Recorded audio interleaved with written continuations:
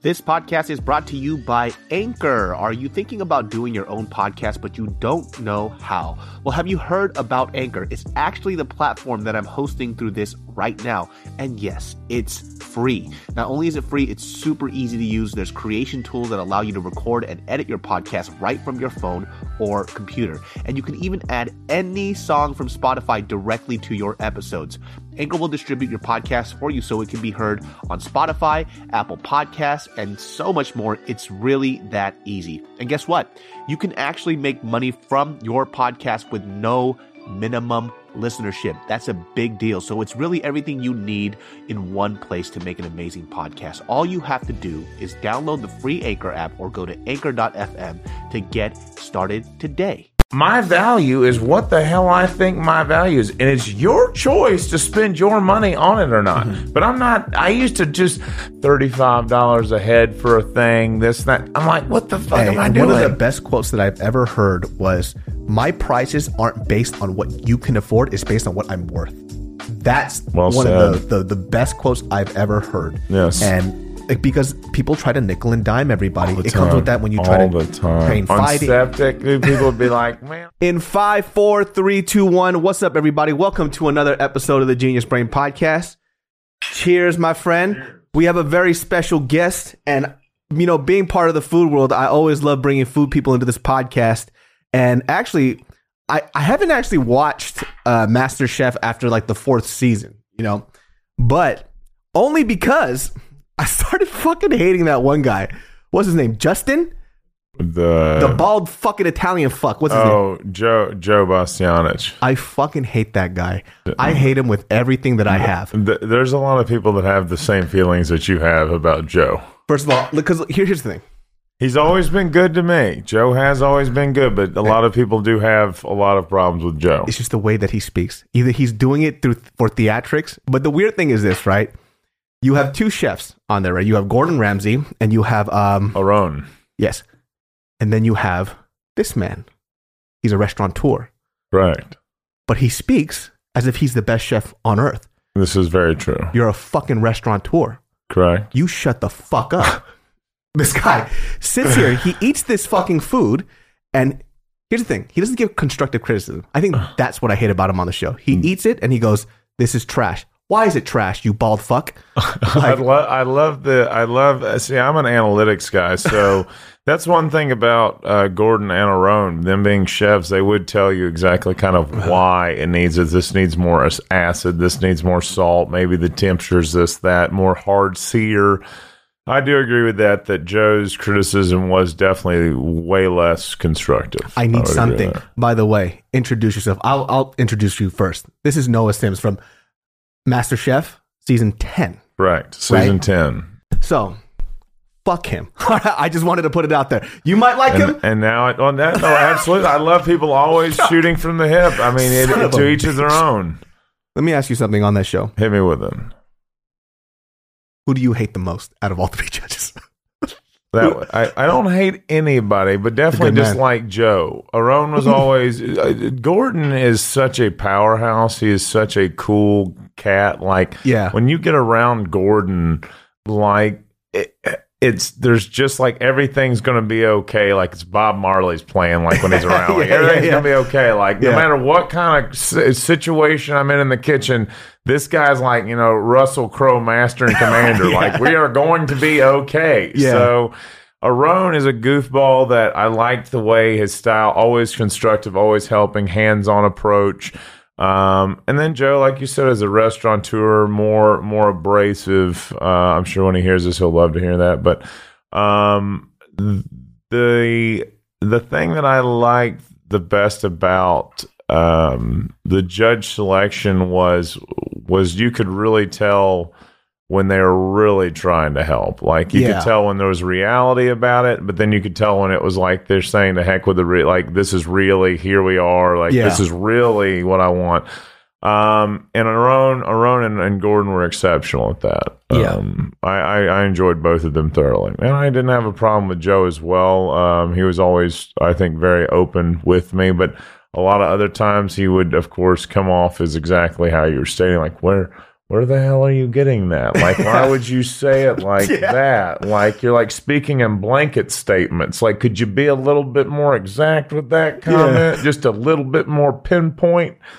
That's how I always felt when he was, because it wasn't critiques, it was just insults. And I'm like, I agree. Hey, bro, you got to give them something. You can't just say, I don't understand why you would do this. This is the dumbest thing I've ever seen. You're right. No, and I say that to I would say that to anything. I think you're 100% accurate on that. And it's like, for me on any show, it's like, if I'm going to give criticism in anything in life, I believe that if you're going to strike it, you need to be able to, like, where are you coming from? If you're like, well, some people don't earn that. It's like, well, then just don't say anything. Then.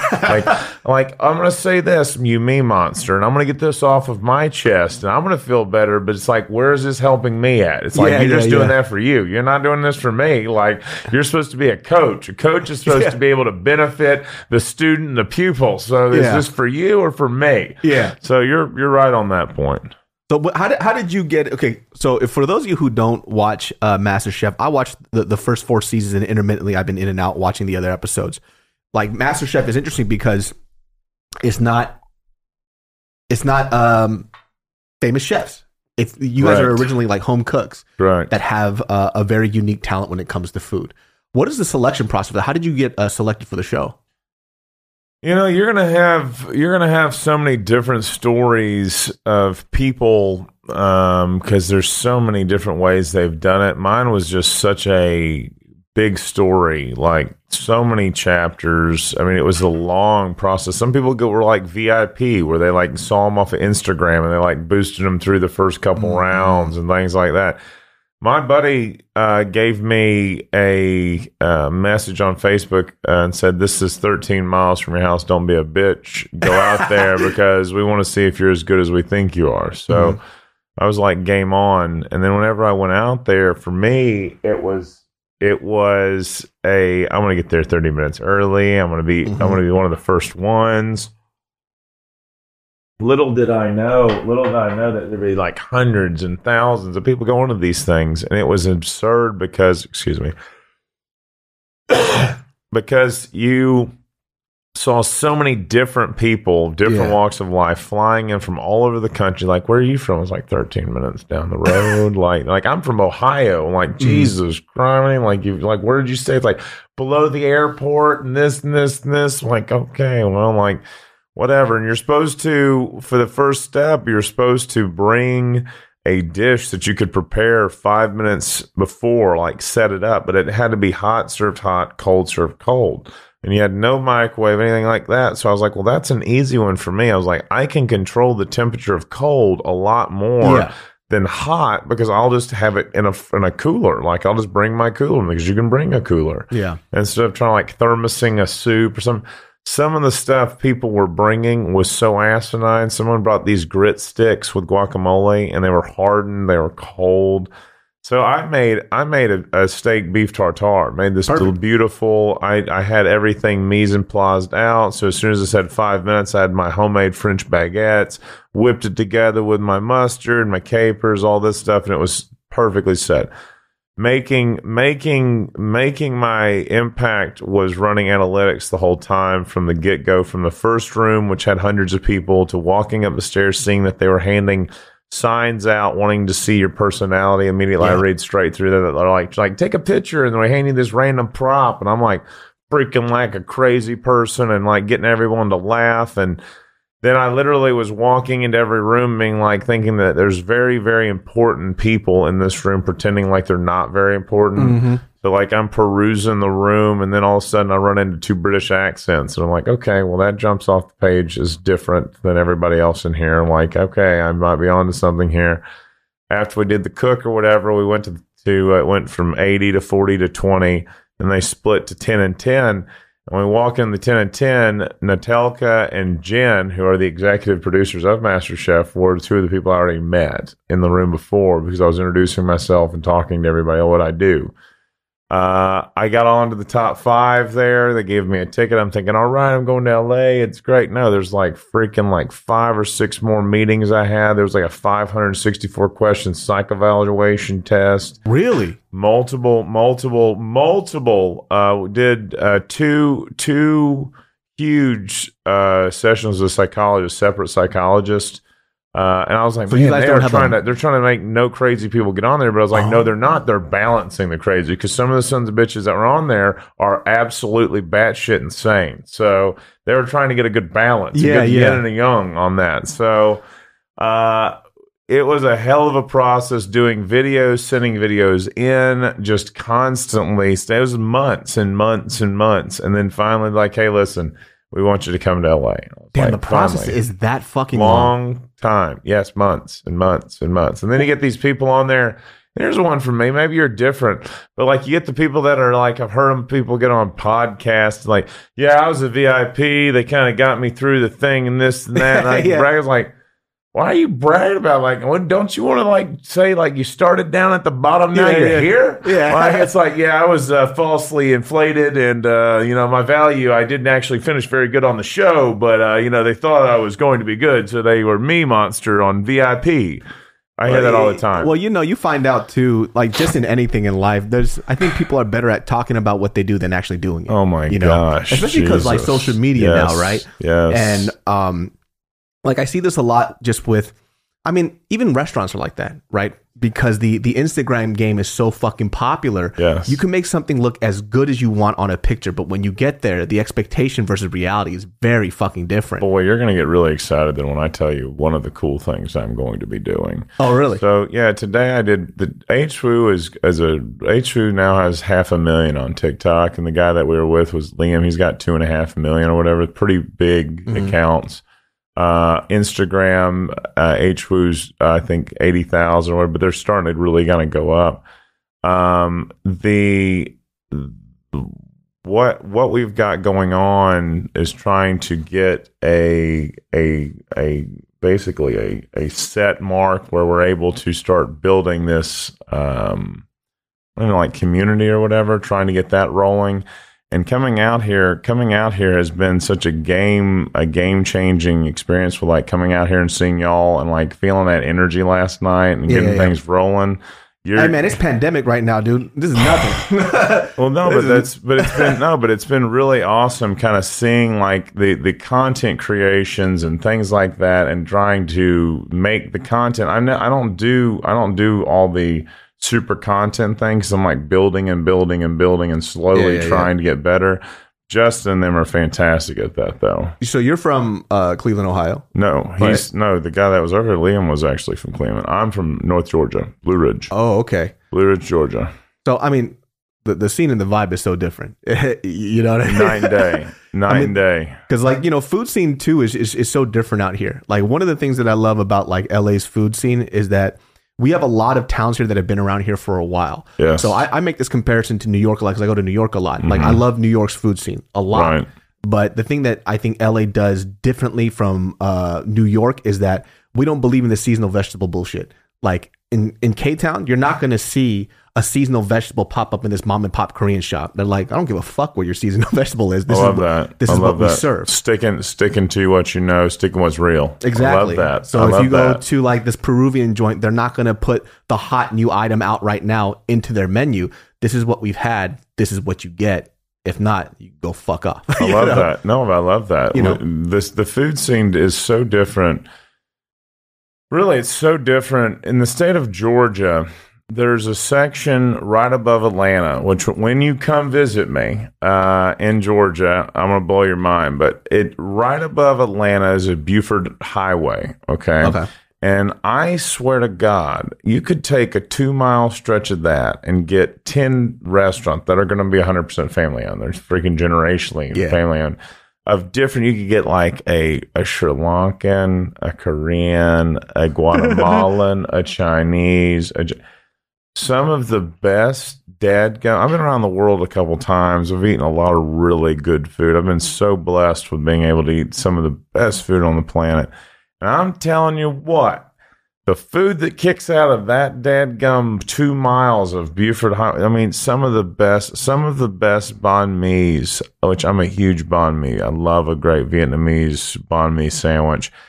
Like $3. If you buy 5 of them, they give you one for free. So you get literally 6 of these giant sandwiches for $15 cash, and they're just the best sandwiches. Have you been out over here in like the SGV? No, I've not. That's all that shit over there. See, we don't have anything else though. But you just have that in Georgia. You have that, and then nothing else. In LA, you have literal like. Just 30 miles this way, 30 miles that way. We got like one little wheelhouse in Georgia. Well, it's interesting because like years ago, like because I grew up eating banh mi's, right? So in Sacramento, California, which is like I don't know, like 400 miles from here, right? Mm-hmm. It's state capital, but they have a huge Vietnamese community out there. So back in the day, banh mi sandwiches were $1.25. So one fucking sandwich was $1.25. Obviously, because of inflation, it's now like $2 to $3, right? But I grew up. Like my parents would just have like lunch for us, and it was $4 for everybody. See, you're my type of people, 100%. Like I literally would go in there, and here's the trick. Let me tell you how I love to eat my banh mi. So I go in there. They always call me hero because I give in a $5 tip. Always, as soon as I go in, I walk to the counter, give them a $5 tip immediately. There's like 4 little tiny ladies that are just banging out these sandwiches, just like a freaking steamroller.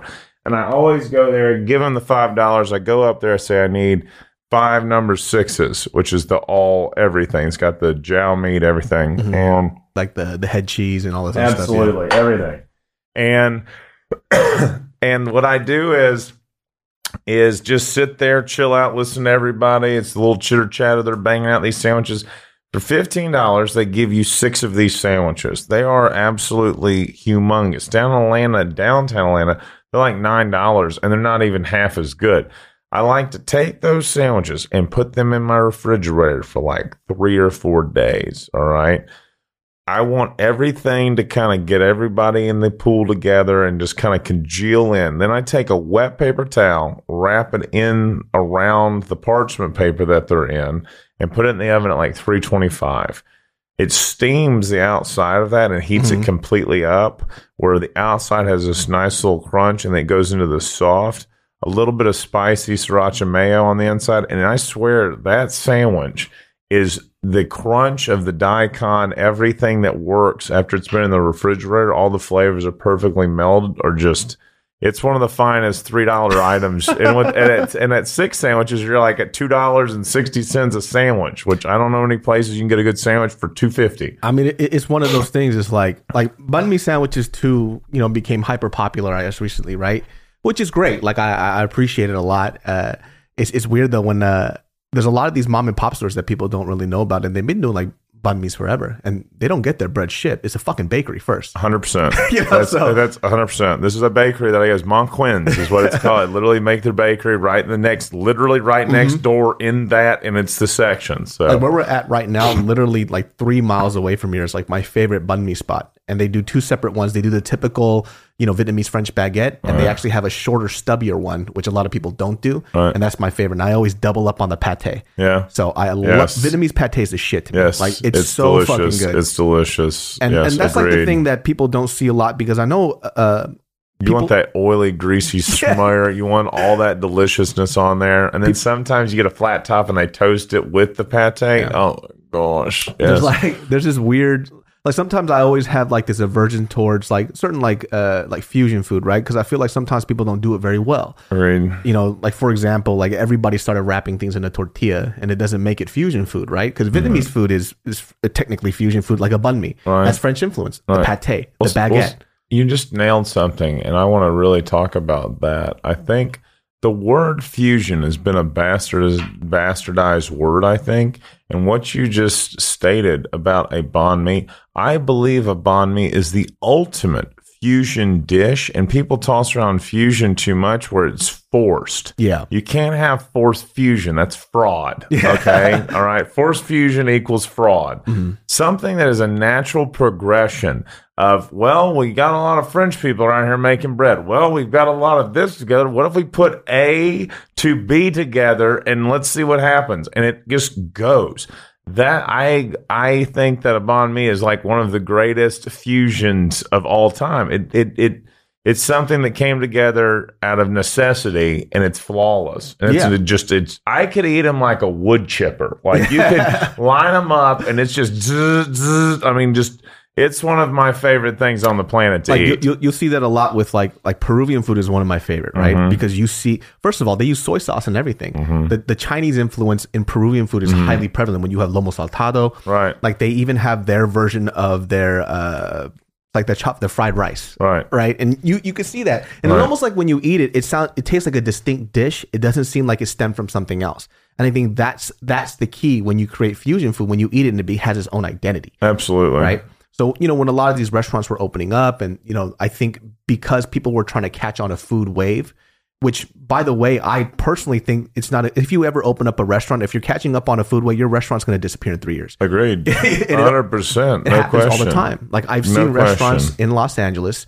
that I went to. I'm sure. They had 4.5 stars, but their food was very, wacky or whatever. 2 years, they're gone. They still had 1,000 reviews, but if you base your food on a craze, it's not going to last. People get tired of that stuff. Agreed. A lot of the restaurants probably that you and I like, right, are based off of a restaurant that has one amazing dish and they fucking smash at it. I need my buddy. I cannot, like that. We don't even really need to talk anymore about the podcast now that I know I can trust you with my life after stating that. I cannot explain the amount of times that I explain to people about how when I say I'm going to open my restaurant that I might have 3 main courses, maybe an appetizer, 2 appetizers, maybe 2 or 3 desserts, and you're going to think it's the greatest restaurant ever because I'm going to smash the fuck out of every one of those. It's going to be like a Moab of big, bold, beautiful flavors dropping every time.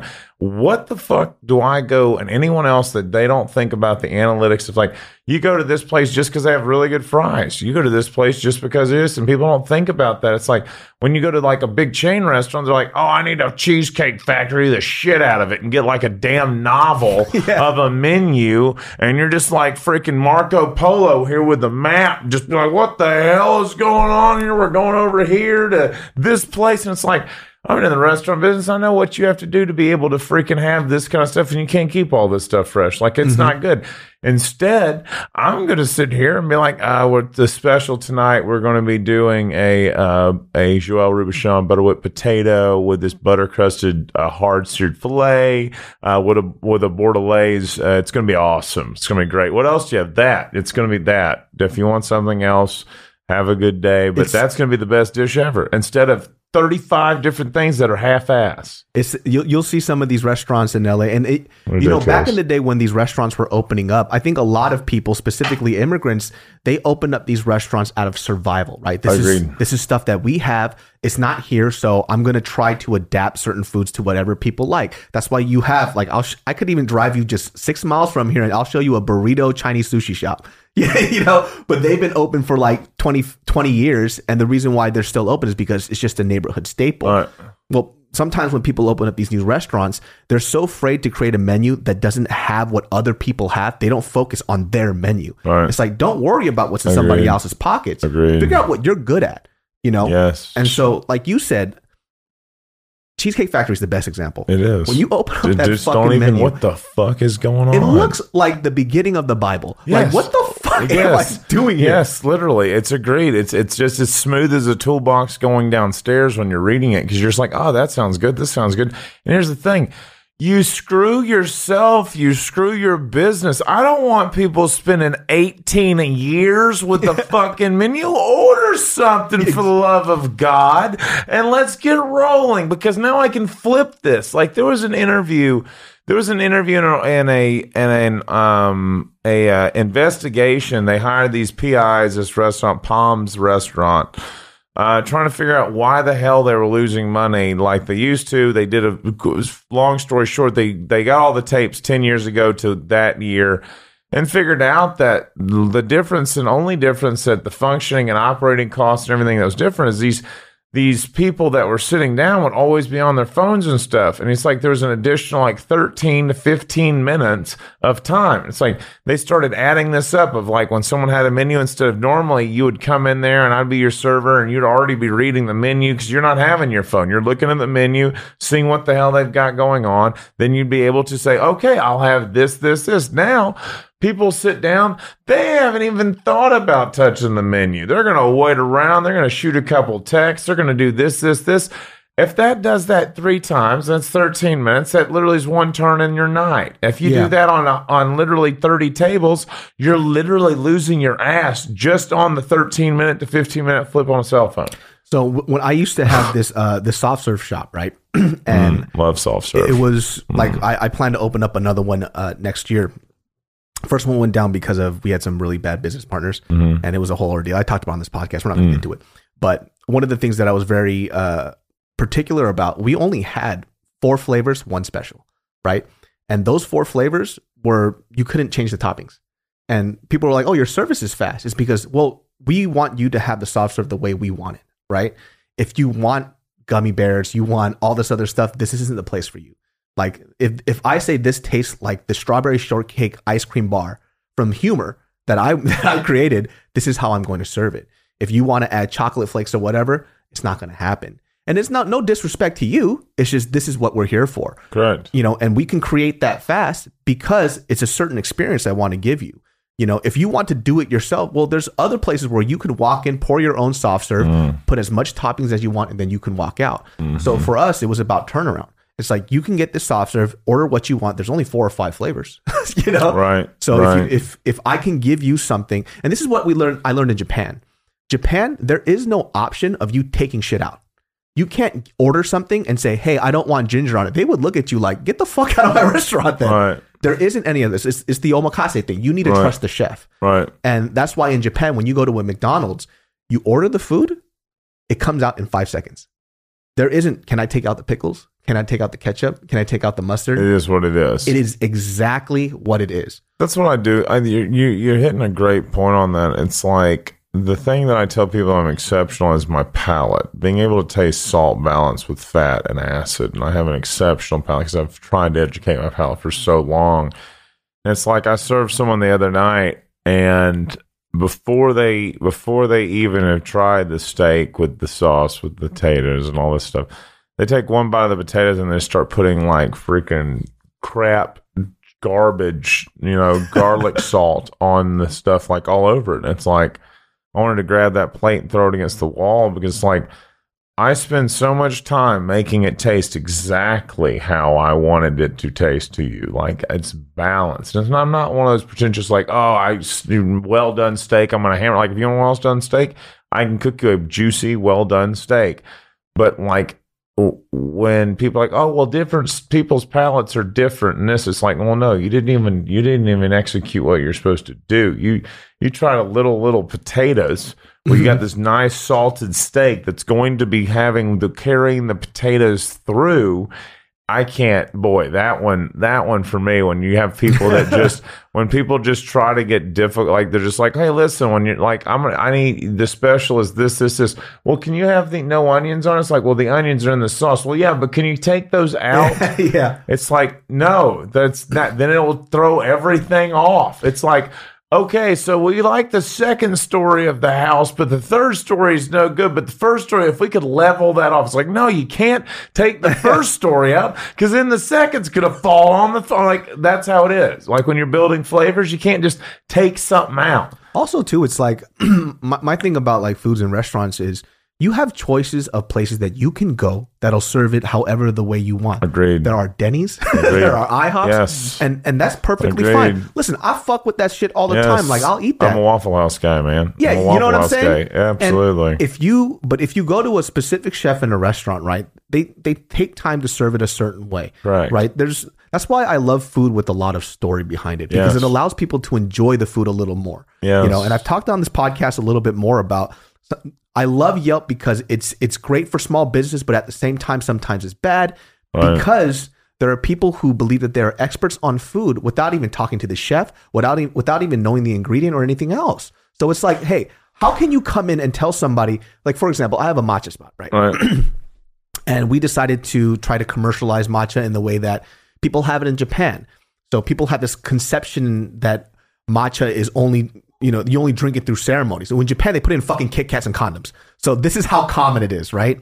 And we wanted people to understand that. So we made it more fun, add a lot of fruit flavors or whatever, right? We recently switched the name out because of some legal issues. So we changed it to Junbi. Well, there were a couple of reviews from other people who have never been to Japan, who don't even know the farm that we own. Like we are really particular about our matcha. Right. And somebody wrote, they changed the review from a 1-star to a 5. And they said that this new spot is so much better than the last. I was like, we just changed the name. It's the same thing. But this person came out and like I said, you are who you are, but you wrote about it as if you're an expert about something that you don't know. Well, it's a fraud. So people are so fraud. Like the original point of what you were stating earlier is people think that they're all experts and like the influencer stuff and like that. And I'm sponsored with over 30 companies, and I don't get charged or anything because I establish a partnership and a friendship, and I have a symbiotic relationship with them. And there's no deadlines because they're paying me so much money. It's like, I'm going to take your product, I'm going to sell the hell out of it, and I'm going to freaking do it really well. And your ROI is going to be absurd because people trust me. If I tell them it's a good product, they know I'm not going to take bullshit. And it's like my buddy Zach, who's Dolly Parton's photographer, who is the man, we're going to do a whole video, and I'm going to show about how all these influencers, how fraudulent, how they think they're so good at cooking food and all this stuff.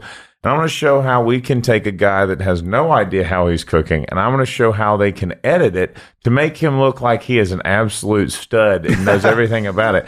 This podcast is brought to you by Raycon, my friends. If you have never used Raycon earbuds, you are not blessing your ears with the sound of wonderful music and podcasts. Listen, everywhere I go, whether I'm traveling, whether I'm working out, kickboxing, biking, I take my Raycon earbuds. Why? Because the sound quality is amazing. And not only that, they're super light and compact. A lot of these earbuds out there that are on this market right now are cool looking, but they're so big. The case that they come in, the charging case specifically, is huge. Raycon earbuds are light and compact, and I love them. And on top of that, they are priced competitively at half the price as other major brands that may or may not sound either just as good or probably even worse than Raycons. I love my earbuds. Listen, that's just what I'm saying from what I'm using. I'm no professional sound engineer, but I love Raycon earbuds. I listen to music every day, and I have no regrets. Raycon's offering 15% off all their products for my listeners, and here's what you got to do to go and get it. Go to buyraycon.com/brain,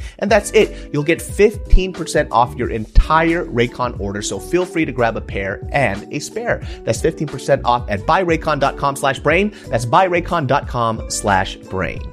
About how like some of these influencers will dye water and we call it a sauce, and it's like, you don't know what it tastes like, you don't have a clue. Like they can say anything about it and like, oh look, it's perfectly plated and the seasoning's off and all this off. And so many people think they know so much now, more than ever. Like it's almost like an entitlement. It's like an entitlement. Like, look at me, I'm so great. I don't understand it. I think now no humility. People are getting caught up in the feeling of, I want to be somebody who is an expert at something than rather being an expert, right? Because being an expert actually takes time. You're right. Impatience. It's impatience. Right? That's the impatience. And so like when you're right. Like for example, I was a judge on a food show called The Best Leftovers Ever, right? There were a lot of great contestants, but there were a few that I felt that they were Instagram chefs in the worst type of way sometimes, right? Great people. I love them, right? But I find this a lot, even with some of my friends who cook for me, right? I'm not an amazing chef, but I stick to what I know, right? And one of the best advice that I got from a buddy of mine, Chef Matt Ewan, he goes, addition by subtraction and do what you know very well. Understand the foundation, and then you can build on top of it. Love that. So, love that. You know, we had some people coming in. They were like, I'm going to do this dish with the coddled egg and all. I'm like, do you know how to cook a coddled egg? Right? And then I got this piece of shit. You know? But they saw a lot of these fun techniques online, and they tried to imitate it. It's like, well, let's start with the first thing. Do you know how to poach an egg? Can you fry an egg properly? Can you scramble an egg properly? You are my people. You are my people. You know, you're hitting it. You're dude, like you're 100%. I'll never forget it. One of my good friends still today a mentor. His name's Danny Melman. And I was in culinary school at the time, and he was running restaurants in Blue Ridge where I was at. And he's like, I don't fucking understand what y'all are learning up there. He's like, I got people that can't even fry eggs that are trying to make this compound, stupid freaking. He's like, start with the basics. He's like, what are the 5 mother sauces? He's like, let's start there. He goes, master those 5 mother sauces. He goes, it'll take you a year or so to figure out how to do those. He goes, then you go on to the sub mother sauce. He's like, take the bechamel, make a mornay. He goes, work on that for a little while. He goes, all y'all's generation always wants to do is just freaking have it made. He's like, just like, oh, I'm going to take this, and it's going to magically work. He goes, that's not how this works. He's like, it takes time, patience, practice. I've never not listened to that. I've always said that. It's like understanding how to keep it between the ditches, the mayonnaise, the mustard, like understanding, like it is okay to, of course, read something. And I'm very good at like, show me a picture. I can create this. But I have the humility to be like, no, this technique is some son of a bitch. Like, this is like way out of my wheelhouse. I'm going to need to work on this before I'm able to present it. Cause I'm so prideful in my cooking because I want to make people so happy with my food. Like, I love telling a story with my food. Like, this is how we got here to here to here to here to here. And now we got this. Today, cooking with H. Wu and them, like I was cooking some delicious yuca, triple fried yuca. We got some fresh wasabi root. Got the snake or the shark skin, freaking grated it. Made a lemon caper wasabi aioli. Dude, it slapped, it assaulted me. It assaulted every person that ate it. It had everyone in the house coming out to eat this, like just staring at each other, being like, what is going on? I was like, I'm a saucier. Like, as I'm a wheelhouse sauces. Like, you can say, I've got this protein, I got this vegetable. I'll tell you, like, I can make this sauce for this, and it's going to, this sauce today, man, like just absolute, just punch you in the, it's so good, so balanced. And like, I never messed with yuca until I married my Brazilian wife. So I saw her do it and then just started building it in my head. I was like, something so simple, but I was humble enough to be like, no, I'm going to watch you, even though I'm the professional chef, and because I have no idea. And as soon as I tried my wife's yuca, hers yuca is, mine's freaking delicious. Hers is still substantially better. Her yuca is exponentially She's made it better. her whole life. Yeah. It's like, but people will be like, oh yeah, I'm going to make this. And it's like, post this. And you're like, do you know how long the little grandma has been doing this for freaking literal 60 years? That's nothing like she makes. It's like Gordon Ramsay did one. It was one of the funniest one. He did pad thai. He did pad thai. Bro. He did pad thai. And the guy's like, this isn't pad thai. Like, this is not pad thai. I was like, are you kidding me? Like, Gordon's like, no one's ever said something like this to me. He's like, it's good. It's not pad thai at all. That pad thai video, hilarious. Had me dying laughing because the face that he made at him. He goes, "What do you think?" He goes, Yeah, he's like, this isn't pad thai. Like, this is like, and that was one of those things of Gordon being like, you know what, I'm a really good chef. I should be able to just do this. It's like, no, this guy like knows like how to build this ladder of flavor up that you need to eat. You've got to go down the road. Like, you had to travel the road to know where the stop signs are. Like, you can't just be like up here on the view, like, well, it looks like it's pretty good up here. Yeah. No, that's not how it works. And it's just like also too. I think the reason why I also sometimes dislike a lot of like food content, and I know people who do this, it's like they learn this recipe from like, I don't know, Bon Appetit or something, right? Mm-hmm. And they recreate it on their TikTok or whatever, and they tell people that this is how it's made. It's like, well, first of all, we talk about repetition. Repetition is everything, right? Agreed. 100%. Also, too, it's like, for example, I've eaten Ethiopian food maybe 5 or 6 times. Najir bread. Yeah. I can't recreate the food because I haven't eaten it enough. Agreed. I don't know what's in it yet. Incorrect. You know what I mean? But if you give me a Korean dish, I've grown up with it. And this is what I found out when I started cooking myself at home was there's a reason why I couldn't cook Italian food well. I didn't grow up eating it a lot. Right. But there's a reason why. You why. don't know the nuances. Exactly. You've not traveled the fucking road. How the fuck are you supposed to know where everything's located if you're not from the village? Exactly. So like when I started cooking Korean food, I'm like, my Korean food is substantially better because I've developed 30 years of a palate with this food. So I understand what I can taste for and what I can't. And so when sometimes too, people always focus on a lot of the aesthetics, which I agree. You eat with your eyes first. I understand that concept. However, it still has to taste good. Agreed. 100%. It needs to fucking taste good. Agreed. Well, I mean, they say you eat with your eyes first and stuff, but it's like a lot of times, like I eat with my hands because whenever you're getting the senses, like whenever you have a fork, you're taking it away. Like you can smell it, you can look, you can do this. You need to feel it. Like your body reacts when you pick up things. That's why it's changed a lot of my food. Like I eat exponentially more food with my hands. When I went to India, it kind of changed the whole thing. But before then, I still ate with my hands. Yeah. Getting your senses, getting things rolling. It's like you're getting a muscle memory to the food. You're getting a relationship closer. You're literally swaddling up literally the food. But I look at it as like how you said the Korean thing is like, I look at it as literally like your communal village. Like I literally have eaten in this place so long. I know all the back roads. I know where everything is. I know what I need to see. When you drop off at a place that your palate's uneducated in, it's literally like you're a tourist. You don't know what's good. You don't know where you're going with it. You don't know what's right, what's wrong. Like, oh, I think this is delicious. Like Gordon's prime example. It probably tasted good as hell. Like it probably was delicious. Not pad thai, because it's like you didn't put this 2 or 3 things in that anybody that's done this for 30 years would know. Oh, you should have put the fish paste in here. This should have put this in there.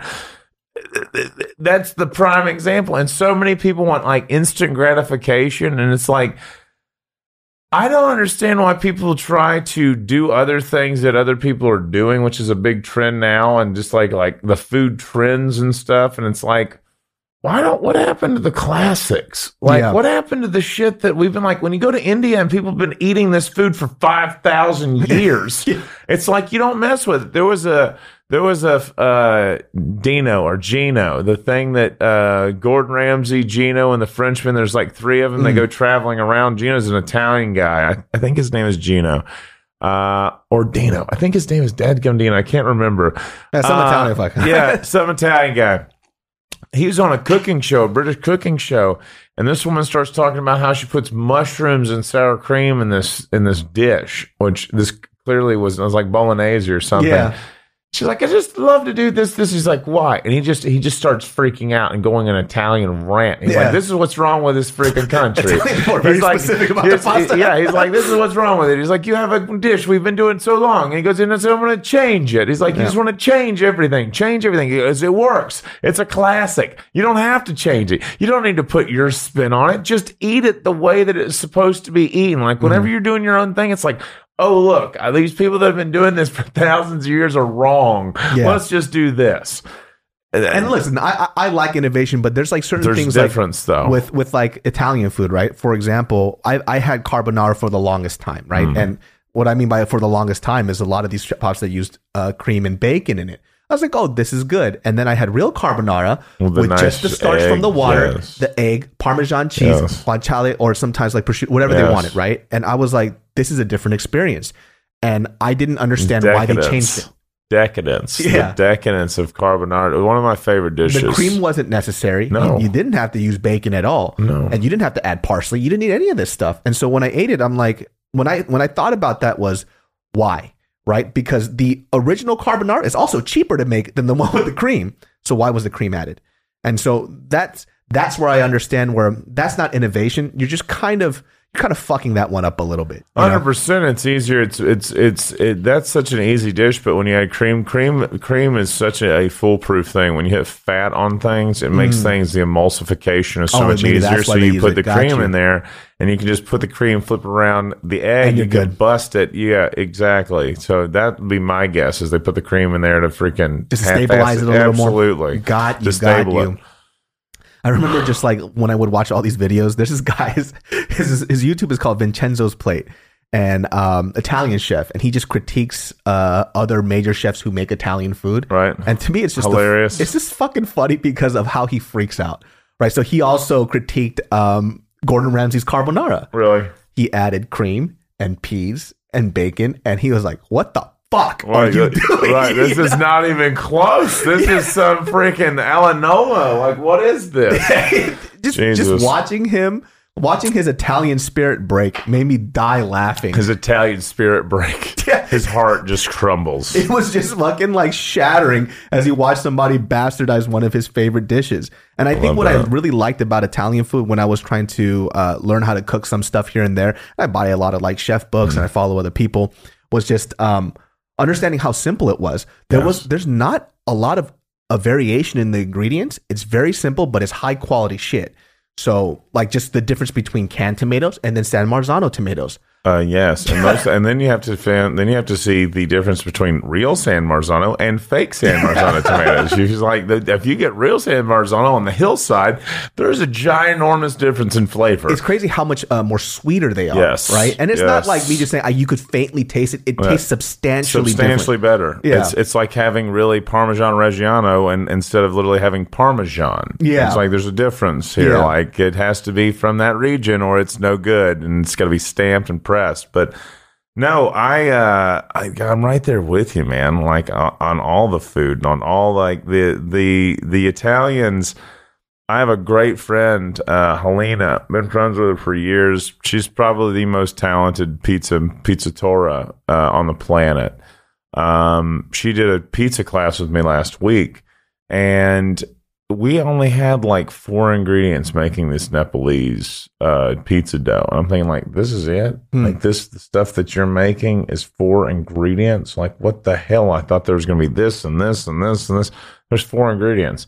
And I'm like, my God, like the Italians just like, this is simple stuff and it's just done right. It's like literally the ultimate KISS mentality. Keep it simple, stupid. It is that cooking. Like, and like going to India, you have this food that is so simple yet so complex. Like it's like there's 13 different spices in here, and it's like it was the simplicity. These people don't even think a thing about it. But like if you tried to jump in on that, it would be an absolute train wreck. Like they're like, oh, it's this. It's just like one of this, one of this, one of this one. It's like, oh, it's a simple ingredients. Like yeah, but there's like 45. Like what the heck?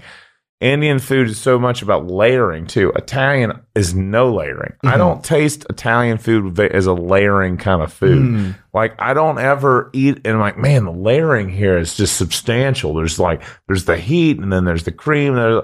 Like if I get like a good Diablo sauce or something like that, some kind of a nice spicy sauce, then I start to kind of get a layering. But for me, Italian food is not a super layering type of food. Like if you have some like ridiculous, some incredible Korean food, some incredible Chinese food, there's so many different textural levels and we're all over the place. You can have like cold raita over here and then you're going over to this soft, fluffy, like the textures are back and forth. Italians like, I know it's coming at me. Like I can stare at this and my eyes can immediately tell me what happens. It's not an adventure for me. Like when I'm looking at some Korean stuff, I'm like, Koreans, my gosh, like they eat everything. Like it is such a respect to everything kind of culture. Indian, Chinese, same thing. So it's like, it's such an adventure. Like I'm eating this little thing. Oh, this is a tripe stew. I'm going to eat this kind of textural and this. Italian food. You go in, huh? Yeah, absolutely. So for me, Italian food, love Italian food. One of my favorite things. I love the elegance of how simple it is, but it's one of those things that is so different than like what I love to eat. I love adventurous cooking. Like Northern Thai food is so fun for me because have you been to Thai Town in LA? No, bro. Because of that. Because like the nice lime, like the citrus in it, and you get that tang and the pop and the crunch. How long are you here for? I got till tomorrow at 10:00. Oh, okay. The whole reason I'm out here is literally to do this podcast and the driving. That's it. That's literally the only reason I'm here. 10:00 what? Nighttime? At night. Okay. I got to take you to, we got to go to Thai Town. There's a couple of spots that I really, really fucking enjoy. It's Pa Or Noodle. They specialize specifically only in like noodle soups. They have a few other stuff, right? Oh boy. You know what I mean? Like, and there's also this spot next to it called a Pork Belly Gang, but it's Thai as fuck, right? I love Thai. God, Thai food. I love it. Here's the thing about Thai food, right? Like when I had Thai food out in Sacramento, right? There's a lot of Thai spots, but they're very Americanized Thai.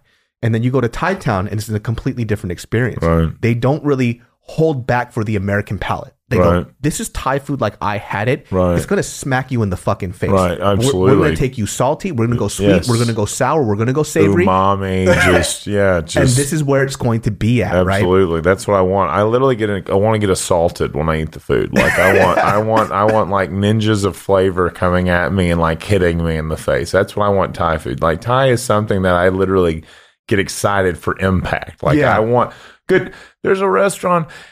Here's the thing. There's a great restaurant in New York. It's a 1 Michelin star. It's called Som Tom. Okay. And we all the master chef, me and my buddies, the master buds, Nick, Sherry, Evan, Sam, Suba, we went there and it was like $55. I mean, I ate my ass off. I ate my ass off. It was only like $55 a person. I was like, we've been eating for an hour and a half here. Like, what? It's only 55. I only owe you $55. Yeah. It's literally like $300 and something for the 6 of us. And then, like, I'm talking, it's a Michelin star. I'm talking everything I could eat. I mean, pitching like Nolan Ryan, just howitzer. And I could not get the bill that high. And it was the most delicious, so fresh. This is why, like, rest in peace, like Jonathan Gold. Like, he really shed a lot of light onto these mom and pop stores, right?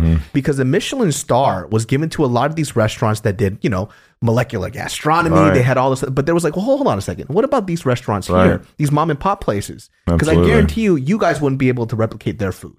Right? Agreed. And so he started giving it to these taco trucks, his Jonathan Gold Star. And it really allowed people to see how great food can be outside of the setting that you're sitting in. Agreed. Right?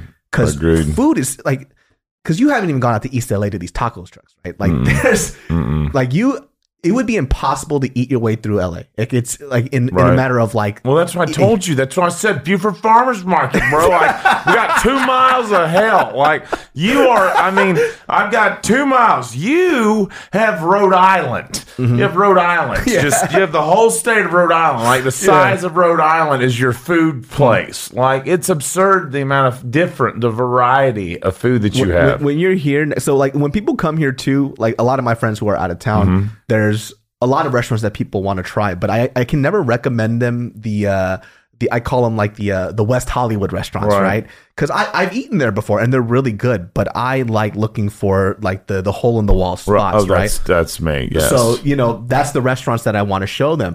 Like my buddy Vince and I, we literally did like taco crawls every fucking week for a year just to find. That sounds fantastic. That sounds fantastic. That'd one of my called gurney crawl. I would need a gurney after that, probably to wheel me around. I have a friend. Her name is Frisia out in New York, and whenever she comes here, I'm like, "Well, let's take you on that taco crawl." And I take her to my favorite spots in East LA, and it's hard to replicate that, right? There's this place called Tacos y Birria La Única, and they do birria tacos, which is stewed. Oh yeah, I do. No, I cook the shit out of some birria tacos. I make some ridiculous ones, some stupid good ones. Goat. I make it with goat. So you go to like Birria La Única, and then right around the corner is Mariscos Jalisco. They do these shrimp tacos dorados. Right. Jesus Christ. And then at 5 p.m. at night, you'll go to the Al Carbon tacos. God almighty. You know what I mean? My mom's Texan. I'm a half Texan, so tacos have been a big part of my life. Like, I've been eating the amount of tacos that I freaking. We have a spot that only God, thank you God for this. That we have this Mexican spot. It's Los Dos Hermanos, and all women, 100% ran by women, little grocery store.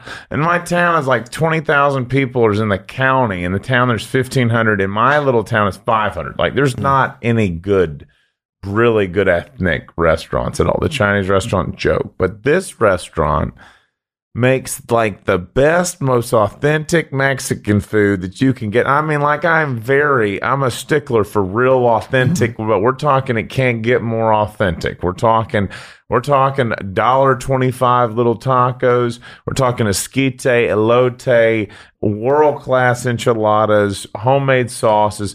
And it's cheap. You can get a cup of esquite for $2. Oh, shit. You can get a tostada for $2. And the tostada is this big. It is the best deal in town. I tell everyone, if anyone asks me, because I get asked all the time, where do I eat? That's right.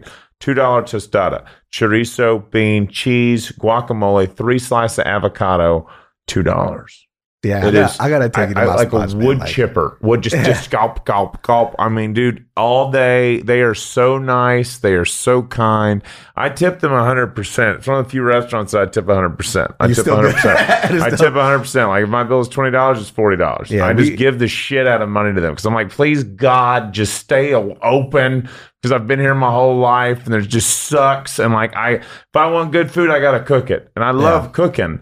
But it's like I love that me and my dad just retired in December. I love that my dad like, hey, let's go get some lunch, and I can go to a spot that I'm getting treated like family. They love me. They give me food instantly. Like it's like a magic show. It's like David Copperfield trick without the touching. But I mean, it's.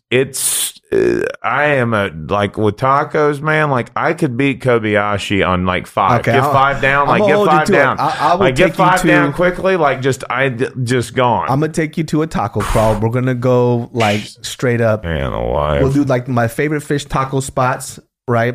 We'll definitely get dessert at one of my favorite like churro spots. I'm a sugar addict, so I can definitely deal with like dessert. Jalisco churros are a little different. You know what I mean? I can eat the shit out of them. You know, because like typically when you have a churro, right? Like it's crispy on the outside. You have the cinnamon and sugar. That's great. Right. But Jalisco churros are a little different in the sense that they're a little creamy on the inside still. So a little different. And it's my favorite. That sounds delicious. Right? And they had their goat's milk caramel on top of it. It's different, dude. So when I'm all in for that. Yeah. Yes. And then we'll go to Mariscos Jalisco. They have their tacos dorados right there. They have their aguachile. It's super fucking good. Spicy as shit. Really good though. What about Indian people? What about Indian food in LA? Is there any of that? There is. I mean, there's. I didn't even think about that because I'm like, I've gone to Little Tokyo. I went to Little Koreatown. But like it hit me. I was like, I've not seen any Indian. There is, but they're in like different pockets. There's like Indian and Nepalese. Yes. Right. So there's a few spots. Big pockets or just not that not big here. I can show you my favorite spot. It's literally a market. Yeah. And then there's delicious. Food in the back. Yeah. And it's so delicious. Fucking good. Dude, I don't understand. It's very simple for me. I'm like, why I think truly Indian food is the best food on the planet. It's like they've literally been doing it longer than anybody. They've literally been cooking longer. I'll tell people this too. Like I've said this before. If I ever wanted to become vegetarian, I'm eating Indian food all day. No question. Because they don't ever back down. They say non-meat. They say non-meat in India. They say non-meat is what they say. It's like, you want non-meat? They're like, yeah, I'll take a non-meat. And I mean, I'm a plant-based guy that changed. I was a carnivore to plant-based, but like when I'm on vacation and I want to eat good food, I want to eat some stuff. But I do plant-based because I just feel exponentially better. That's the thing that people always kind of mess up on is like, I choose to do it because I'm a war machine with it. Like, dude, I can the fluidity of thought process, my anxiety. I suffer from immense depression, immense anxiety, and you never know unless I said it because I just battled through it. But one of the best things I've ever done on treatment-wise was literally doing plant-based. Like, I didn't feel like I wanted to jump off a bridge every day being on plant-based. And it's like when I went full meat, get terrible thoughts. And it's like, I'm a guy that wouldn't want it. Like, I've done all this diets, all this stuff. Plant-based was something that when I do it, like, I just feel so much better. But I still love, like, getting some mozzarella, frying it up with a little truffle salt, like just some little here and there, like an ice cream scoop, you know? But I know that I'm going to pay the piper because of it. I know that I'm going to feel extra. Yeah, dude, if I eat a bowl of cereal and I've been plant-based and as soon as I eat a bowl of cereal, it literally feels like I'm having a demon eat my stomach. Wow. It just, instantly, like dairy hurts. So before you went plant-based, how long were you dealing with like these thoughts and emotions with like depression and? Oh, dude, I've had mental health issues since I was a kid. I was molested when I was 5 and didn't tell anybody until I was like 27 years old. Holy shit.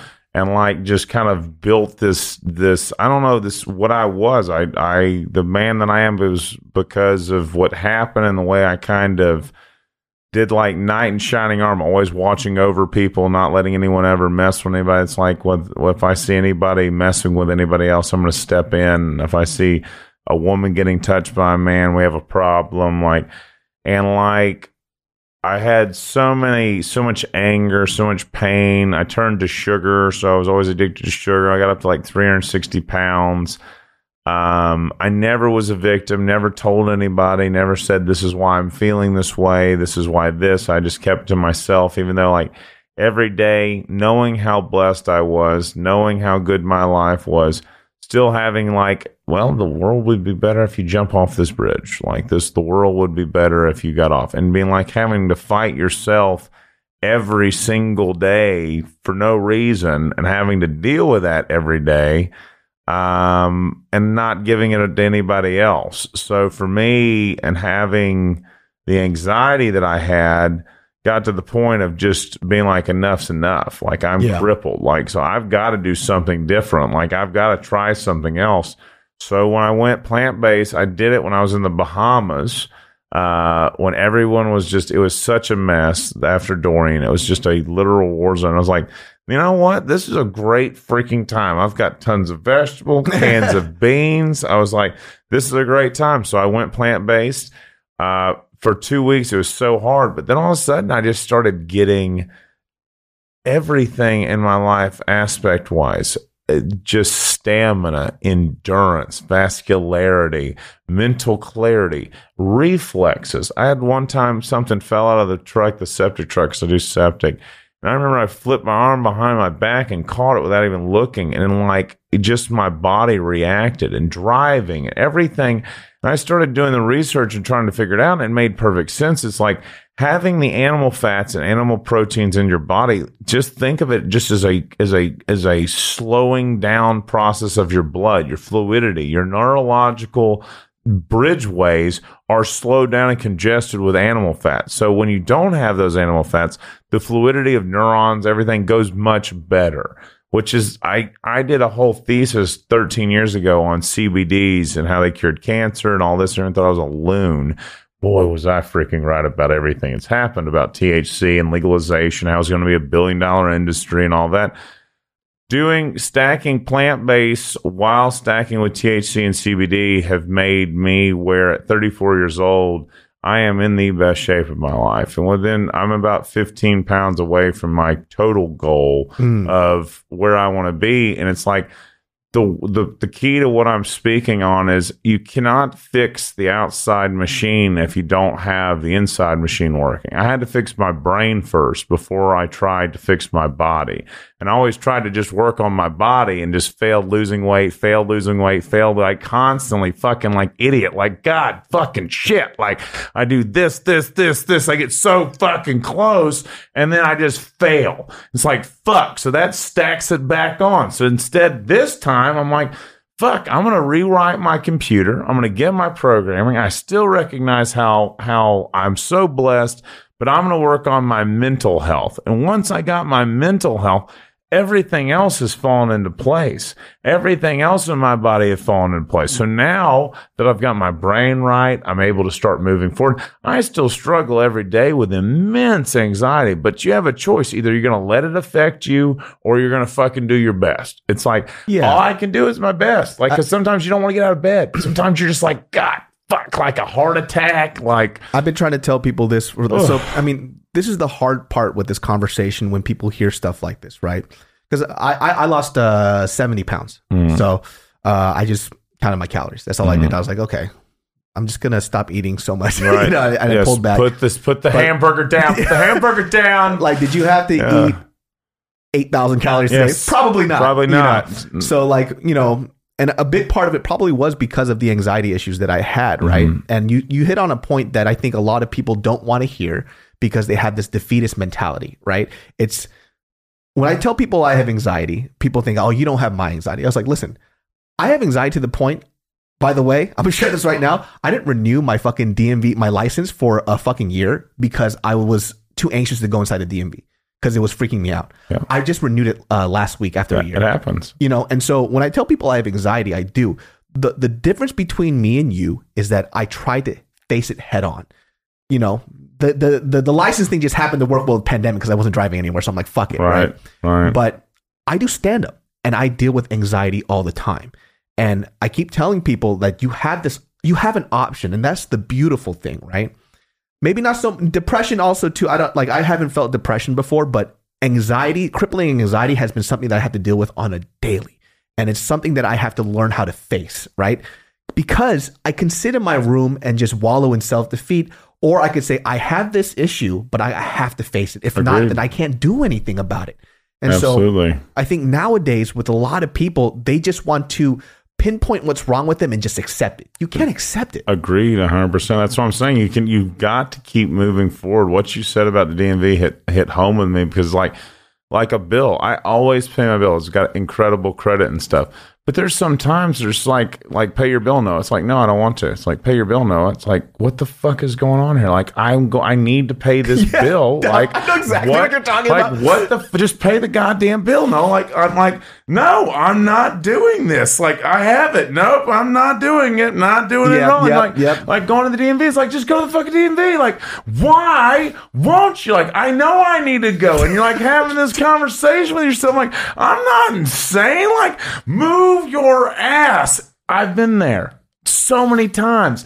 What's bad is when that happens and then you're just like, okay with it. Like you said, just settle with it. Like, okay, well, pinpoint it here. There it is. Like, no, you need to evolve. You need to figure out what the fuck is going on. Why is this causing this, and move on? What the problem is with anxiety stacked on depression is that you get into this paradox where you just can't fucking move. Like, it is like, the anxiety sinks you, and then the depression just tombstones you. It's like you just get stacked on stacked on stacked. So for me, having depression, like, anxiety was something that I could start to see coming on. Like, I could see it starting to build its thing up.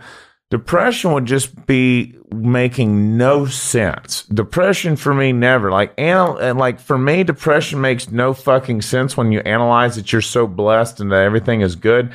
But anxiety, still, like, it is a son of a bitch. Like, that son of a bitch, like, no logic. Like, it just starts building up. You're like, I'm good. No, it still just keeps going. And depression just I feel like depression is just this thing that's just power bombs. And, like, you just can't see it coming, and it just drops on you. And you're like, no matter the why. You can't figure ever out the why. Like, that's what I think the biggest thing about why suicide is so high is that you can't figure out and get to the core problem of what the fuck is going on with depression. Anxiety, you can see kind of what the fuck is going on here. Like, why am I getting upset about going to the DMV? This is not a fucking big deal. This is a blessing that I can get in my car, drive to the DMV, make my life easier by having this license on time so it's not expired. Why can't you do that? You're like, anxiety. Okay, good. Depression, there would be no fucking cookie cribs. You're just getting double fucked. You don't know what the fuck. Like, so for me, it's like being open and honest, being a giant 6'7" white guy that never had anybody fucking with them on being a racist or anything like that.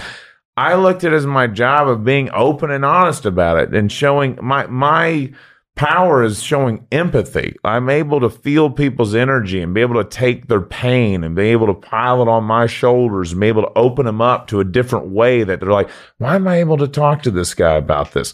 Because I give a shit. I actually care. I'm not asking you a question unless I really want to know what's going on with you. Like, tell me what's popping. And I've seen that that's helped people so much with anxiety because it slows the process down of like, what the fuck is happening? It's like, why are you freaking out? Well, I got this. Okay, well, let's break down the rest of the day. You got 8 hours. So you got 8 hours. How long do you think that'll take? Well, 3. Okay, well, listen, you can either freak out right now for 3 hours or whatever, not get it done. And then you're going to be, whatever, you're going to be in the same spot with 5 hours left in the day. Or you can hammer this out. The rest of the day is just copacetic. Everybody's fine. Everything's done and you move on. I said, this is so easy. Like, let's just break this down. You get it done. You got to get it done.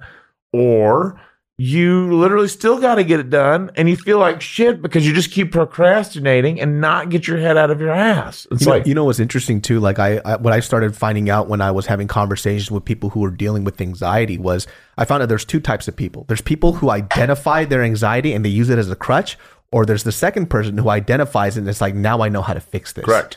And Agreed. So the first time I realized I had anxiety, because I just never knew what this shit was. I just kind of considered I'm just a bitch. You know, that's how I would talk to myself. Yeah, decade. I felt like that. I was like, why am I crying? Like, what the fuck am I pregnant? Yeah. Like, the hell is happening here? Trust me, yes. Yeah, and so it was just a little quick moment that I had with my fiance, and we moved into this apartment out in Glendale. And I think you and I have the same personality. I'm not sure if you feel this way, but we tend to want to learn every in and out about something because of our anxiety. 100%. Like, so, 100%. Because I don't want to not know what the fuck I'm talking about. I don't want surprises. I don't want surprises ever. I want to be able to open my mouth and it's going. Let it rip. Exactly. 100%. So my friend, they realized it too. They were like, we were walking around South Pasadena, and I'm telling them all this information about the area. Like, why do you know this shit? And I was like, it's because of my anxiety. Like, I feel like I have to be knowledgeable about shit in case of conversation or whatever the fuck that it is. Do you have fallout plans about pretty much like a billion different situations? Oh, 100%. I will like, if this happens, this is what we're going to be doing. We're going to go this. Just like, no, we're on a plane. It's like, yeah, well, listen, if a fucking terrorist is on the right side of the fucking plane in the front part of this is what you need to do. You need to go to the far back right bathroom. Like, always have. Some people think it's crazy. Like, we have nothing better to do except to try to live a functional life. And if we think there's a probability that could be ended, let's just have a plan to just, circle navigate that a little bit. That's how it is. It's like why not getting a speeding ticket? I think, like, if I was a cop, where the hell would the cop be? It's like, it gives me anxiety thinking that I'm driving really fast and there's a cop here. What do? I think about, if I was a cop, where would I be? I don't get speeding tickets. It's the overthinking thing. And, yes. And the crazy thing is, I find peace in that. It's like my ADHD brain, by working in the overdrive, I get actually more peace than if it just calmed down and didn't think about anything. You know what's so funny? Because like I was telling you, so when I was with my fiance in Glendale, it's when we moved in, and I didn't plan out by measuring out the space between the cabinetry and some of my equipment stuff if it would fit in the room, and I didn't do that ahead of time. And so when we were trying to move it in, I started freaking the fuck out. I started getting angry. I was cursing and stuff. She looked at me. She goes, "What are you doing?" I'm like, "It's not gonna fucking work. This is shit." And she's like, "What? Hold on for a second. We're gonna walk outside. Let's take a breath." I was like, "No, this shit's not gonna fucking work. This is stupid." And I was like, she looked at me. She goes, "I don't understand." You're and me are the same dude. Yeah. I'm like, "Wait, hold on. What is this?" And I was like, "Oh, I think I have anxiety issues. I've been dealing with this shit my whole life." And then she was the one that pointed out how it doesn't make sense. Like, this is weird. But then on the flip side, I bet on some fucking really strong, challenging shit that other people are losing your shit, you're looking at them like, what the fuck are you, like, just be calm, right? Like, like, what the fuck are you doing? Like, this is easy. Like, what is going on here? But then on this thing, you're like, not the cool, not this alpha. You're going beta. I do the same thing. Like, then I'm like, what the fuck are you doing? Like, this is nothing. Like, this is nothing. You're freaking out over nothing. And my wife does the same thing. It's like, no, calm down. Like, no, this is the end of the world. She's like, no, it's not. What are you yelling for? Like, God, son of a bitch, this. She's like, no, it's not. What am I doing? Calm down. It's like that mentality of certain things that we accept and choose not to accept, right? So one of the things is, like, I tend to, for some reason, no matter what car I'm in, somebody fucking hits me. But because I've accepted the reality that somebody's going to hit me, I'm always cool about shit. Agreed. I'm like, it's whatever. It's fine. We'll go through this, and this. I know how to deal with the situation. It's fine. But then I can't fit a cabinet into a room, and I'm freaking the fuck out. Yes. It's like, it doesn't make sense. It doesn't. But I've been able to recognize what it is. Now when I have the episode, I can be like, in the middle of it, say, hey, you're being unreasonable. This is an anxiety attack. Take a step outside, relax. Agreed. And I think if I didn't do that, I wouldn't have been able to do it before, because I just didn't know what the fuck was going on. My dad says that. You got a good point. My dad is one of the smartest people I've ever met. And I'm sure everyone's like, but my dad is really a special guy. And he's like, it doesn't cost you anything to just stop and step back. That life is not in that mere second. But he goes, you can make a split second decision that will cost you your life. He's like, just step back. Doesn't cost anything. It does. There's no reason. Like, if you feel like something, like, stop, reassess, and move on. He's like, you're brilliant. Use your brain. Like, if it doesn't make sense, stop, pause a minute. I believe people rush into things so quickly nowadays because, like, we go back to the original point of not being patient at all. And it's just like, my anxiety now, I am able to like step back a little bit instead of like not being able to get the cabinet in, or like I fucking cut this freaking thing perfect and it doesn't fit. And it's like, I measured it right. And then God forbid if somebody else is brave enough to hop in here to get into this shit show, and then they're giving me misinformation that's making my life more difficult. Like, now, shut the fuck exactly. up. Now we're just like, you are just here. We don't need to go to here. We need to go to here. So for me, being a person, I think the key really to, and I believe this wholeheartedly, that what has helped me the most with my anxiety is self-awareness. Having self-awareness on understanding where I'm fucking up, where are my cores that I'm going for, and then getting a game plan for those so they don't happen. I used to not have any analytics on. I'd have the plan of like, if these are things that are happening, but never have any analytics about getting me mad. Like, if this step one's happening, we need to go to this. If this is happening, go to this. Now I'm like, kind of like, I have a checklist on how to get not so hot, not so analytically fucked on myself, where I'm just throwing all this stuff, energy all over the place, just like a fire hose all over the place. Having controlled thought. It's the idea of taking responsibility. Correct. The taking responsibility part is hard for a lot of people. It's hard for me too, but we have to. Because then everything is just out of our control. And then we get into the cycle of blaming everybody else for our problems. Is that just society? Did you just say that's society? That's society in a nutshell. That's already going down like the fucking Hindenburgers. No one takes any responsibility. You see it on Twitter. Nobody has any responsibility. Yeah. Nobody takes any responsibility. None. It is one of the biggest problems with the world right now is everyone parlays it off onto somebody else. They're like, okay, you had this, let's go this way. It wasn't me. It wasn't it. It's everyone thinks they're a fucking professional. Everybody thinks they're way better than they are. Everyone thinks they're owed everything. Yes. Everyone's so entitled. So you have these entitled people that have these false senses of talent. It's just delusion, like where we're living. And that's why I tell all my friends, like, the cream's going to rise to the top. Don't you worry about your numbers and your followers. Like, if you're good, it's going to be blatantly obvious. Like, for me, I'm not educated. I went to college for 5 years, didn't finish. Went to culinary school, blazed through 4.0. 5 years of college, didn't finish. Didn't finish. Didn't do it. Yeah, you know, people was like, I feel that I can walk in any room on this planet and be able to talk to any person on the planet. And for me, it's like moving and grooving now in this world. I am so for the long game, and I've spent my whole life doing long games, that I'm such a patient person. And the only thing that can screw that patience up is myself. And I need to have the awareness enough to be able to understand exactly. To be like, just stay to the course, like Nick Saban, trust the process, stick to the course. And like, if I'm able to just keep the head down, keep on going, believe in the process, and keep going and be patient enough, then whatever I really want to achieve should be able to be achieved. Like, Donald Trump became president of the United States. Anything is possible. Anything. Like anything. You can do any job. I used to say, no, that's ridiculous. Like, if you're not born a 6'9", giant, powerful person, you know what? You maybe could. But something could happen, because anything's possible now. Donald Trump was president.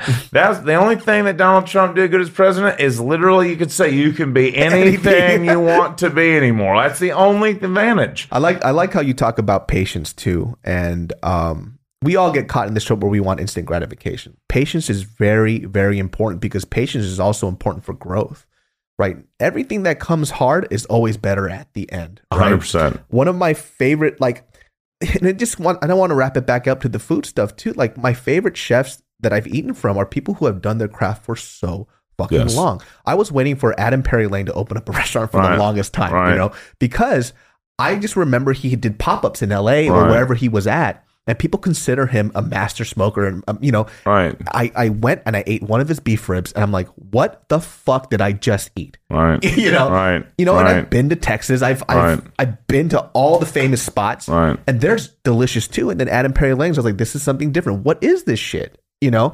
And I was like, oh, he's a master of his craft and what he does. Right. There's a reason why his steaks always look the way that he does. There's a reason why he could talk about cuts of beef, where it comes from the cow and everything else. I love that. And I really started to appreciate that patience part, right? Because his skill set took X amount of years to get to this point. Yes. And I always tell people too, you always get what you pay for when it comes to anything that you do. And you learn it from people who are craftsmen. And sometimes we hear these Yelp reviews, not just with food, but things in general, because people don't understand what they're paying for. Right. Because you could come up to somebody, right? Let's say something as simple as this. And I learned this from installing a washer and dryer. My dad did all that stuff. I never had to do it. I had installed my own washer and dryer here. I didn't know shit about it. I hooked it up and I was like, this isn't hot. I had to Google it.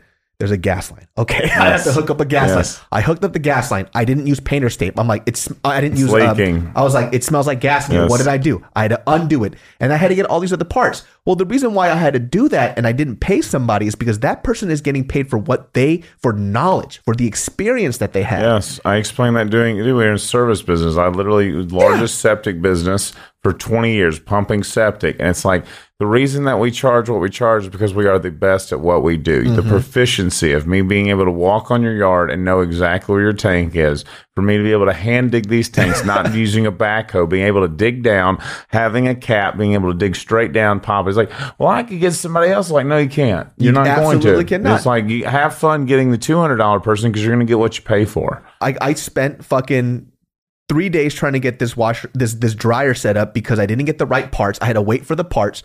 If I paid somebody to do it, he would have got it done in 15 minutes. Yes. You know? It had it done, bing, bang, bong. No, I agree. I'm definitely from that school. So absolutely. And that's the stuff. Knowledge also costs money as well, right? Knowledge is power. And so when we look at what somebody else does, is we say, well, I can do what you do.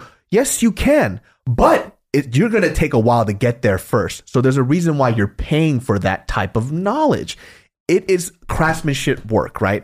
And though I'm using a very simple example with just installing your dryer. No, it's a great analogy. It's but something as simple as that, I didn't know these things, and it took me 3 days to get the parts because I didn't fucking know. Right. So like when people get these Mickey Mouse jobs done on their house and they start complaining that it's shit, it's like, you get what you pay for.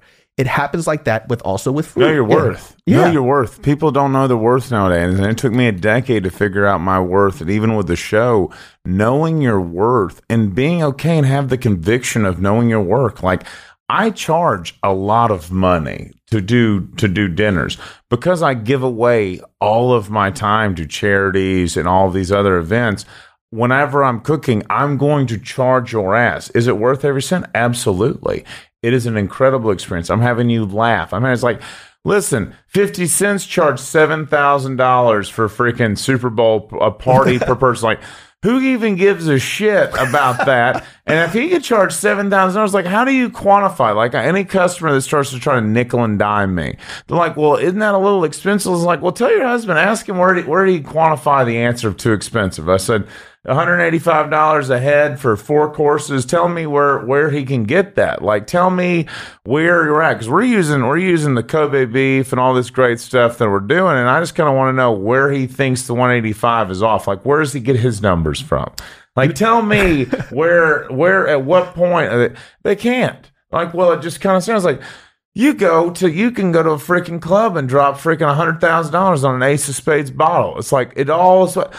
My value is what the hell I think my value is. And it's your choice to spend your money on it or not. Mm-hmm. But I used to just $35 a head for a thing, this, that. I'm like, what the fuck am I doing? One of the best quotes that I've ever heard was, my prices aren't based on what you can afford. It's based on what I'm worth. That's one of the best quotes I've ever heard. Yes. And because people try to nickel and dime everybody. It comes with that when you try to train fighting. On septic, people would be like, man, I don't got any money. It's like, you know that if you don't pay us, we're bringing this back. Like, okay, maybe we'll find some money. It's like, that's what I thought. My thing is this now, like, I've learned the hard way from buying shitty things and getting crappy service. I always say this, hey, if you're worth your money, make sure that I don't ever have to see you again. No. And they always do a great job. It hasn't failed yet. One of my bosses, Ricochet, said, "Now listen, Noah, I pay a lot of money. Do you know why I pay a lot of money?" And I'm like, I can probably guess a couple reasons why you pay. He goes, well, what do you think? I said, I'm going to try to knock this out of the park with this answer because I think it is. Maybe. You pay a lot of money because you hire the best, and you hire the best so you don't have to do that job that you pay a lot of money for that person to handle, right? He goes, elegantly said. Yes, that's exactly right. I pay people money, so I don't ever have to fuck with it, Noah. If I can pay them money and for it to be done, that's the whole reason I'm paying them that money. I can pay them less money, but then I have to maybe worry about them not getting the job done, which is what's the point? Because I'm getting you this money for you to complete this said task. Yeah. If you can't get that job done, what is the point of me paying you anything? Yeah. Like, that's a good point. 100%. And when we talk about like these personal dinners too, listen, I still eat McDonald's. I still eat all this. I eat all the food. I eat all that shit. It doesn't matter. Just because, like I've eaten great food, it doesn't mean I don't eat the same shit I grew up with. Right. The thing about like when you go out to eat, right, and you're going to a place for an experience, you're not just paying for the food. Like there's more to this, right? Right. There's a lot more to this. And if you could create this at home, be my guest. People don't even want to do their own fucking dishes when they fry a fucking egg. You know what I mean? You're so right. So, God, yes. So what is this idea that this person just created this dish that the prep alone took a few days to do it? Yes. Sourcing out all these ingredients, using all these different tools and gadgets in here, and then you get this one complete dish, and then you go, I can't believe it cost this much money. Well, guess what? There's no way you would have been able to create this dish, and you would have not gotten this experience at home. This is what you're paying for. If you want just food for nourishment, you're perfect on. You're dead on. Like if you want food for nourishment, you can get that at home. We could eat an apple, eat some eggs, and we're pretty much good to go. Just know what you're paying for. You're right? You're 100%. Well, I had this. You say that, and that hit a note. There's probably a good finish off point. I don't know how much time you got, but I did a job. And I've never not gotten tipped. As God as my witness, I'm exceptionally good at what I do. I make people just feel so good, so happy. I always go above and beyond. I'm designing. Every menu is always different. There's never one. Every single dining experience, I never pull a draw sheet or a spreadsheet. Every single one's different. Every fucking appetizer, there are one-off fucking things. And I take a lot of pride in how I do that. I cook for this freaking group. And to cook 5 meals in a row for a group of 15 to 18 people in a row out of my house that's 24 minutes away from this house, having to go back and forth doing dinner, then brunch, then lunch, then dinner, then lunch, or breakfast, back to back to back to back to back. Setting a price, getting them an incredible bartender, world-class bartender, getting everything done. And then for these people to have still not paid me. All right. So now it's been 6 days. 6 days since I finished the job. Half up front when the job is started, half when it's finished. I have not gotten a tip. I did not get anything. These people are supposed to be millionaires, flying in on Lear jets, all this stuff. That's crazy. They tell me about how great all the food is. Epic. My dad even came out there because I needed help. Just doing dishes. My dad's like a world-class dishwasher. He's fucking great at washing dishes. Anything he does really is great at, but dishwashing. Anyways, I mean, world-class food. Some of the best food. Some of the best food I've ever kicked out in my life. And they still have not finished the bill. They still owe me like $900. Yeah. And have not paid me that. And then there's no tip. And it's just like, I tell this person I did this and that I would normally charge $7,500 because of how fucking much work it is to be able to store all of this food. It's not like I'm doing 5 meals for 4 people back to back to back. It is fucking 15 to 18 people that I'm having to store in a normal size refrigerator back, forth, doing this. All this, and I'm doing this, and I tell this person that this would normally be a $7,500 to $10,000 dinner, and I'll do it for 5 because they're your friend and who all this is. But just be like, understand how much of a discount you're getting, and the fact that that she adds 2 more people on it. I tell her, well, That's gonna be $333 a person more. Yeah, but you even said yes, dude. 2 more people is so much more. Yeah, 2 more people. It's like, oh yeah, just toss that on there. That I then literally, she's supposed to pick up a couple things that she wanted, and then my buddy picked them up. That was $177 that she didn't pay me. So they all talk about how this is about a community and all this stuff, and it's me, and they're like, what's your superpowers and all this stuff. And then when it comes to the time of paying me, for the first time in my life, there was a customer, and as God's my voice, I've never had a refire in my professional career on a steak, ever. Never. I'm talking in restaurants on game day at UGA, nothing. That's really fucking good. I had a refire with these people. I had 18 perfect cevited medium rare steaks that were butter crusted, seared off, flawless. You know how hard it is to cook fucking 18 fillets by yourself and nail them? Perfect. They were nailed on it. This woman, like, I know I said medium rare, but could you go a little bit more? I took a picture just to make sure I wasn't losing my fucking mind.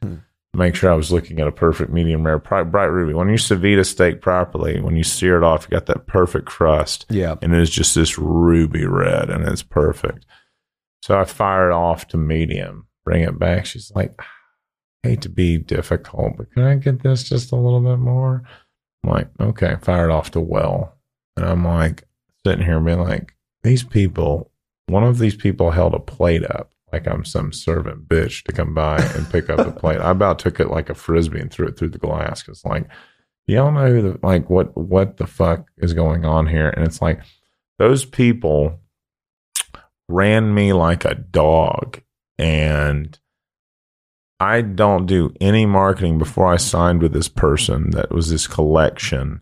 Before I signed with this person, I never had one single person nickel and dime me. Never had one person question what my worth was. It is what it was. As soon as I get with this freaking realtor, all that's happened is people call me, email me, nickel and dime me. People just, it's like they're the richest of the rich people. And it's like, do you think it's telling me a little bit about like society, that the richest of the rich people keep trying to pick on the little guy? That's like, so what's happened to me? I hammered down my self-worth. I'm self-aware. I don't give a fuck what you think I am worth, you rich bastard. Yeah. I am this. And either you're going to pay me or you're not getting it. And good luck finding somebody that can do a tenth of what I can do. Yeah.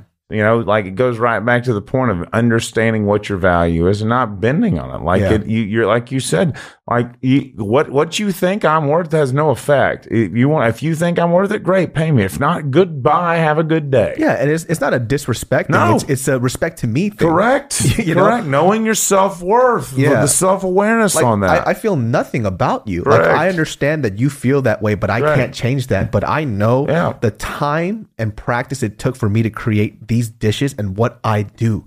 Yes. So I can't dumb myself down because of how you feel. How you feel these things. And it's perception. It's like you might think buying a Rolex is great for business. I'm going to be like, what the fuck are you doing? It's like, it's always perception. It's like people get so upset. It's like, all right, Toodles, like you don't think I'm worth it? Great. I know that I'm literally booked all month.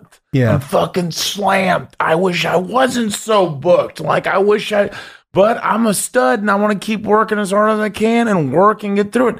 And I don't overtake too much where I start getting down in product. I have to be able to balance where I'm still giving 100% product of where I want to be.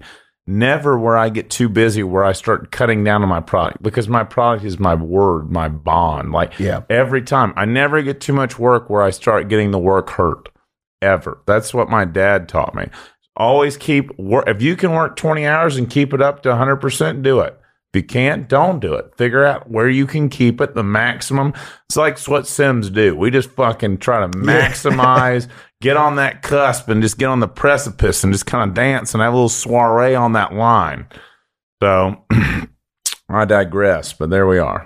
I mean, for you, before we end this podcast, if somebody wanted to get into, I'd say like culinary, right? Whether it's opening up a restaurant, becoming a personal chef, what is your advice to give to them? Because I think a lot of people have a fascination with food now, right? And I think that they don't really ask the right people, right? So they ask people who don't have the experience, or maybe not even that, just the passion for food in general. So if you could give advice to a young person that was saying like, look, I've been watching all these TikTok videos. I'm inspired to cook. What should I do to get into either the food industry, or what should I do to become a better chef? This is a good closing question. This is a great closing question. So if you could listen to one thing that I was going to tell you on this podcast, it would be this. Because not just in culinary, but in this world, people are destinationless. They just are going through the motions without actually understanding where they're heading. So in the culinary field and in other steps in life, having a destination is so key to be able to achieve all of said goals that you laid down. I believe destination is like one nail in the tree, and then you're holding the other nail and you string it up and you're able to dry out your clothes. And if you don't get your clothesline hung up on a good support over there, then your clothes are going to fall and never dry. Like, you're not going to get anything done. But if you get a good foundation over there and you know where you're at right here, that self-awareness, having that self-awareness is so freaking key. Because how the hell are you supposed to know where you can go if you don't know who you are? How are you supposed to know where the hell you need to go if you don't know who you are? Like, that's where people get in the wrong places, doing the wrong things because they didn't know where the hell they were at with themselves. Like, how are you supposed to get to the destination if you don't know where your true location is? When you're in your GPS on your phone, you're like, my current location, and now I'm going to go here. If you don't know where your current location is, how the hell are you going to get to that destination? So many people overlook that. They don't think about, like, I really need to know where the hell I'm at now. Like, if you're a sushi, rice master of 2 years, you probably can progress into becoming a sushi master because you spent your 2 years. The guy that hadn't spent the 2 years be like, I want to become a sushi master. Well, where are you? You haven't even begun your journey yet you start stating these things. So many people don't have the patience or the self-awareness to understand. So in culinary, if you want to own a freaking little cottage in Ireland and cook, what do you need to do to be able to make that shake? Like, what do you need to do? Your destination's set. You want to be in Galway. You want to open a badass restaurant. Got it. What steps do you need to do it? Subdivide those steps. Break down the analytics on every step that you think you need to do and keep self-awareness on all of those steps. You're like, okay, well, I was wrong here. So clearly, if I'm wrong here, it's like Sudoku. Look at it like Sudoku. If I have the 9 here, sure shit ain't going to be over here. Look at life like Sudoku. It should line up. And whenever you get it right, if you're paying attention, you should be able to make the puzzle shake just fine. So for me, the advice would be, understand where the hell you're going, understand where you're at, and then understand the key, the biggest key. Do what makes you happy. Like, it doesn't matter. Nothing matters if you're not happy. Like, what makes me happy, what my destination is, what it is just to change the world. It doesn't matter. My destination is Earth right now. And people are like, what does it mean? It's so vague. If I'm in front of people helping people and I keep moving forward, it does not matter. I don't have to have a destination because I'm happy where I'm at right now. I've met my destination. My destination is right here at this moment. Like, my purpose is here. I don't have to. I used to think 15 years down the road. At this time in my life, that is wound down to right now because I need to focus at the moment. This is where I need to be. I've accomplished to here. I don't need to feel like I need to keep going to be more accomplished because so many people have that false sense of I got to keep going, got to keep going, got to keep going. They can't just enjoy the moment right now, which is what I used to do all the time and not just savor the moment. You've got to be able to understand that to be able to be happy, you have to be able to have that self-awareness to realize like things are good. Like, I'm enjoying myself. Like, this is okay. Do I need to keep going? Yeah, but that's okay. Like, me losing weight, I've lost 130 pounds. Do I need to lose 30 more pounds? No, probably about 10 more pounds. Old Noah would have been totally pissed. Like, you fucking piece of shit loser. Like, finish the fucking drill. This mature Noah's like, all right, man, you've done pretty fucking good. You've lost 100-something pounds. Like, we're getting better. Things are on the up and up. And it's like having that destination. I still got it in my head on my body, But for my happiness, I'm just totally fine. I've reached my destination. I'm happy. And like, that's the key to anything in life. To be able to be successful is happiness. Yeah. I believe if you're not fucking with anybody, if you're not making someone else's life miserable, if you're not doing anything that's negative to somebody and you're happy, that's it. God doesn't want it. There's nothing else. Like people are stupid. Like, well, what about the bills? What about this? You don't understand. Like, your brain can't come. If you're happy, then you're happy. Like, if you're not having negative impact on people and you're happy, willfully happy, winning, you're winning. Like, what else is there? There's nothing else. Like, some people might need a Ferrari to make them happy. Some person might not need just sitting under a tree, being totally fine, drinking a Coca-Cola. Whoever, it doesn't matter if you're happy on a jet airliner that's your private jet, great. If you're happy swimming with your kid in the freaking pool, great. Like, God's happy for this guy, God's happy for this guy because they're happy. Yeah. And that's the whole goal. Like, that's my whole goal. My destination is Happy Town. Like, that's the big one. Right now, we're at a place. Everything else is space in this world, okay? A place is something that you know the destination. Like, I'm at a place right now in my life where I'm not just floating around. Like, I have purpose here. Everything has purpose in your life. If you look for it, you'll be able to see it. And for me, this journey, the journey that we're on, what you talked about, having patience, and then it gives you that perseverance. It's like keep going. Just have that faith and like have that end game. Like, what is going to make me happy? My grandma always said that. Like, what makes you happy? Helping people. Then do it. Do it. Do it. Like, work your ass off. Like, that would be my advice. Work your ass off and be happy. Like, just don't worry about the money. When you're happy, the money will come. If you're the best at what you do in your business, you'll have money. You don't have to worry about that. I think it's very important. Like, I like because everybody talks about destination, but they don't talk about where they start. Correct. Right? And if you don't know where you start, you're not going to know where the destination is in the first place. Correct. Because you have nothing to base anything off of. No bearings. You don't have the bearings. Yeah. And it goes really well with food too. It's like, you have to know what you're good at and what you're bad at. Correct. You can't just go right into a kitchen to see what the fuck happens. Right. Like, you're never going to get anywhere. Correct. Cool. Well, 100%. No, that was really good. Hey, where can they find you, man? You can find me on Instagram. That is mountain_man_Sims. I thought it looked really cool when I came up with that, and it really has taken off. People love that name, but I am a mountain man. Like, I mean, I could Rambo it. I can get a knife and go survive in the woods. Like, I feel very confident in my survival tracking abilities.